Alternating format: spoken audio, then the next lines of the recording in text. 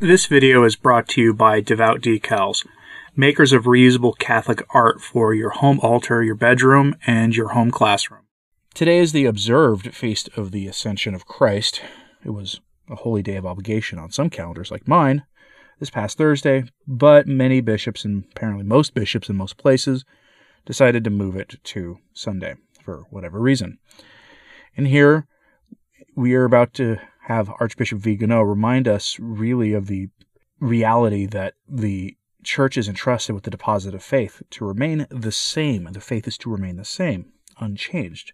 That one day Christ will return and ask his servants, "What have you done with the treasures I have given you? Did you bury them? Or did you invest them?" And the investment meaning, did you go and work for a more bountiful harvest of souls? He spends a lot of time in this talking about the ascension of the Lord and what it means. But in the end, he comes to the reality of the present state of the Church. A church that seems more, at this time, interested in being ecumenical and dialoguing and all the rest of it than actually preaching the truth, in fact, shying away from the truth. It should give us pause, because as he usually does, he nails it, at least when he's talking about things going on in the Church. Let me know what you think of this in the end, please. Homily for the Ascension of our Lord Jesus Christ by Archbishop Carlo Maria Vigano. In the introit of today's Mass, we sang, "Men of Galilee, what do you marvel at when you look up at heaven?" The two angels asked the apostles, engrossed in seeing the Lord ascend. The heavenly messenger's question is rhetorical. The prodigy, which derogates from the laws of nature, is nothing compared to the miracle of the resurrection in which they will witness up to their martyrdom. Why are you surprised to see the Lord ascend to heaven? Are you amazed to see him miraculously ascend to disappear in the clouds? Or are you surprised that he is leaving you alone, now that he has risen and can restore the kingdom of Israel? But hasn't he already said to you, "I'm going to prepare the place for you. And when I have gone away and prepared a place for you, will I come again and take you with me, so that where I am, you too may be?" Why didn't the Lord say with us? If he hadn't ascended to heaven so soon, indeed, if he were still on earth, he could have traveled and made his gospel known with the authority of a God who became man, died, and rose again. Christianity would have spread faster and more successfully, also sparing many martyrs' lives. If the Lord had remained here on earth, he could have truly restored the kingdom of Israel and the Catholic Church, being himself the one to govern as pontiff and as king. He would have gone through the centuries without growing old, and this would have been enough to convert to him the world. This is why the apostles are amazed, because they still act and think according to the mentality of the world. Our Lord, after 30 years of retired life and 3 years of ministry, in 3 days defeated the ancient serpent with his passion and death, repurchasing at the price of his most precious blood every soul taken away from eternal salvation by Adam's sin. He redeemed us. He bought us slaves of the devil to make us free to no longer be servants, but friends. In the 40 days following the resurrection, he taught the apostles the truths of the faith and to celebrate the sacraments, and at the end of his accelerated seminar held by none other than the Lord himself, the time has come to leave the upper room. Go for everything to the world, preach the gospel to all men. Whoever believes and is baptized will be saved. Whoever does not believe will be condemned. It is his last command. Only 10 days pass between the ascension of the Lord and the descent of the Holy Spirit. You will receive the power of the Holy Spirit who will come upon you, and you will be my witnesses in Jerusalem, in all Judea, in Samaria, and to the ends of the earth. The flames of the Paraclete that stop on the head of the apostles and of the Blessed Virgin on the day of Pentecost give birth to the Holy Church, mystical body of Christ, and from that moment the doors of the cenacle, until then closed for fear of the elder brothers, they open wide and new people emerge, reborn in the Holy Spirit, who no longer think according to the spirit of the world, but according to God.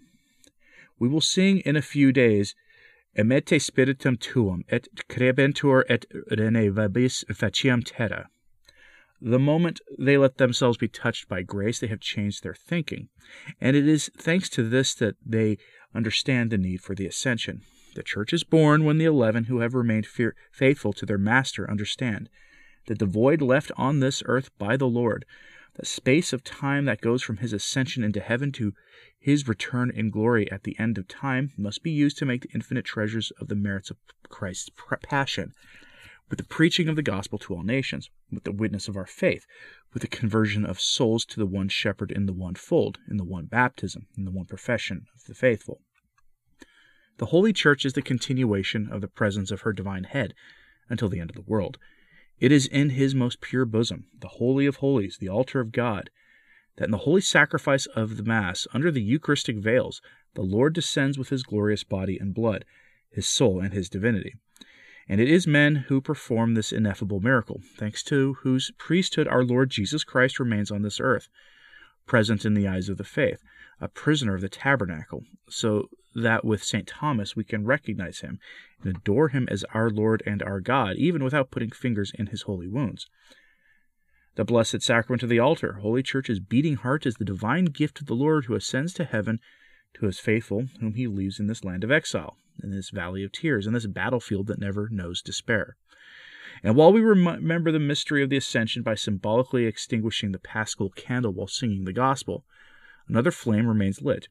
It is the one in the red lamp that burns next to the tabernacle, that honors the presence of the King of Kings, who humbles himself in his infinite magnificence by exposing himself to irreverence, sacrilege, and the profanation of the wicked, in order to have the consolation of seeing us prostrate before him, to pray to him, to thank him for the favors granted, to implore him for a favor, to ask him for forgiveness for our shortcomings, to receive him in the most holy Eucharist, and to make our souls the temple of the most holy Trinity, to put all our faith, all our hope, all our love in him. Facemi tibi semper magis crede, in te spem habere te diligere. If our Lord had willed his own triumph according to the mentality of the world, he would have created us without free will, programming us to do only his will, without merit and without guilt. He would not have even created the sinful angels, avoiding having against the ranks of rebellious spirits. He would have made us all equal, distributing us all equal on the planet, just equipping us with the bare necessities and controlling our every action. In short, he would have acted like, say, a redacted name, who would like to put all of man into servitude and erase what makes us human and our Creator wonderfully divine. Our uniqueness, our freedom to love him, and to reciprocate the magnificence of his graces with our misery. The Lord's success is not accomplished according to the mentality of the world, because if it were so, it would be nothing but an illusion, an ephemeral firework, like all worldly things that do not come from God. With Christ, it takes place at the delicacy of the Father, who leaves the Son with the satisfaction of demonstrating his own abilities to him, the fruit drawn from Father's teaching. Like the craftsman who, having to be absent, leaves the workshop to the more experienced to give him the opportunity to confirm the well-placed trust, and he knows that when he comes back he won't be disappointed. Our Lord ascends to heaven because from this moment, each of us, and especially the successors of the apostles, have the mandate to proclaim God's salvation in a rebellious and apostate world, to bring the light of Christ into the darkness of sin and death. I am sending you like sheep among wolves, he told us, foretelling that a disciple is not worth more than his master, nor a servant worth more than his master. This is a moment of trial, which has lasted, with mixed results, for 2,000 years. The Church continues to make Christ present on earth and to offer him mystically to the Father. But how many wolves, disguised not only as lambs, but even as shepherds, how many corrupt mercenaries, deluded that they can defraud their master before his return? How many traitors? In the question of the two angels to the disciples, there is a warning that Jesus, who was taken away from you into heaven, so will come, as you have seen him go into heaven. This refers to the end of time, when our Lord, triumphant over death and sin, will return to judge the living and the dead, to conclude with a universal process that victory over the ancient serpent announced in the Proto-Evangelium, inaugurated with the Incarnation, accomplished with the passion and death on the cross, but still incomplete because it lacks a public condemnation of Satan and his servants. An inexorable condemnation already written, but still to be pronounced. Liber scriptus profetur, in quo tutum contetur, un mondes judicatur, we sing in the Dies Irae, the book that was written in which everything is contained. But when the Son of Man comes, will he find faith on earth? If we look around us, we should say yes, because the adversities we are going through allow many souls to convert and return to God.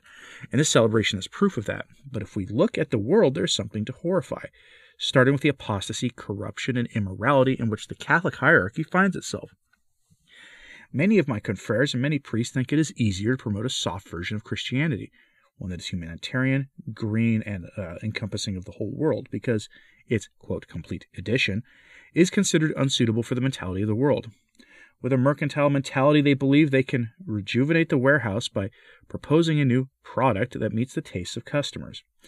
Undemanding of things, as generic as they are reassuring for those who do not want to change anything in their lives. Solidarity, acceptance, inclusion, synodality, resilience, eco-sustainability, and above all, no reference to sin. Therefore, no original sin, no redemption, but only a walking together towards the abyss. The passion and death of the Lord is encumbrance. It is divisive. It is not inclusive. It doesn't build bridges. It builds walls. But it is this, perhaps, the faith that the Lord taught the apostles during the 3 years of public ministry, and after the resurrection, till the moment of the Ascension. Is that why he instituted holy orders and all the sacraments? Is this what he commanded all nations to be taught? For this reason did the martyrs die in atrocious torments. To be told that the divine mission of the Church to convert peoples is solemn nonsense. For this reason have the Holy Fathers and doctors of the Church dedicated their lives to preaching of doctrine. To listen to the delusional, rambling speeches against those who remain faithful to holy tradition, marginalized as a backslider or pathological nostalgic, were Catholic priests persecuted for this in Henry VIII's England or in the Revolution in France. The See prohibited that Mass which is hated by heretics of all times. The 2 angels not only admonished the disciples with their heads up, but also each one of us, that Jesus who was taken away from you into heaven, so will come, just as you saw him go into heaven. And when he returns, he will ask his administrators what they have done with the priceless talents that he has left them in the coffer of the Holy Church. Give an account of your stewardship. I tremble at the idea of the judgment of God, who has established the Pope and the bishops in authority, so that they may be other Christs and preach the gospel to all peoples. And today the Church is found infested by a Sanhedrin of hypocrites, heretics, and apostates intent on dividing, with the mighty of the earth, his unfitting garment. How was the patrimony of Christ brought to fruition, made up of the sacraments of the Holy Mass? By copying the supper to the Protestants and forbidding the apostolic rite? How were the talents of preaching and apostolate multiplied? The treasures of doctrine of the holy theologians? By promoting Arianist ecumenism and sacrilegiously participating in the pantheon of Abu Dhabi's, quote, Abrahamic religions? By having the infertile idol of Pachamama worshipped in the Vatican? Encouraging the vices and mocking the virtues? Promoting unworthy prelates and persecuting good priests? These corrupt-mitred bureaucrats will rush to unearth the treasure, thinking they can return it with impunity without making any profit, when it has been conquered with the blood of the Lamb. The Ascension of the Lord shows us that it is his will that we cooperate in the work of salvation, because we are living members of his body, which is the Church, and as such we must docilely follow his divine head. He asks the pastors whom he has ordered to preach the gospel and baptize all nations, without leaving any misunderstandings on the condemnation that awaits those who do not convert and those who do not proclaim the gospel, because the authority of pastors is vicarious, that is, it exists precisely because it is exercised in the physical absence of our Lord, the sole head of the Church. Whoever listens to you listens to me, and whoever despises you despises me. These are words that reassure those who are despised by the world because they preach Christ, but which must terrify those who are welcomed by the world because they preach another gospel in the name of Christ. The Lord goes away without noise.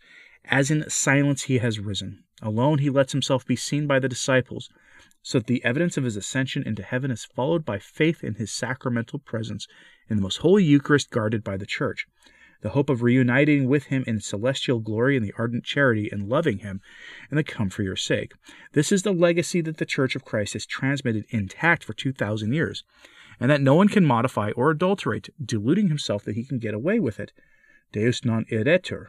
Because when the Lord comes back, he will want to get back in possession of the priceless spiritual goods that he has granted to his ministers for administration, and for which they will have to give an account.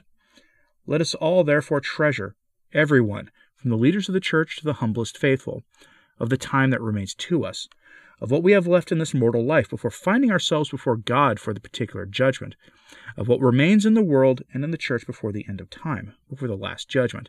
If even just one soul has been won over to Christ by our preaching, by our example, By one of our good words, we will be able to serenely show the Lord that we have multiplied the talents received and hear the answer.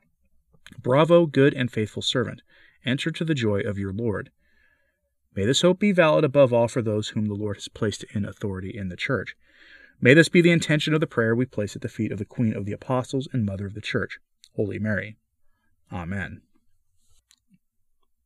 And that was Archbishop Carlo Maria Vigano's homily for the Feast of the Ascension, published originally in Italian on the actual Feast of the Ascension this past Thursday. A feast which many of us are still wonder why it gets moved from Thursday to Sunday in most places.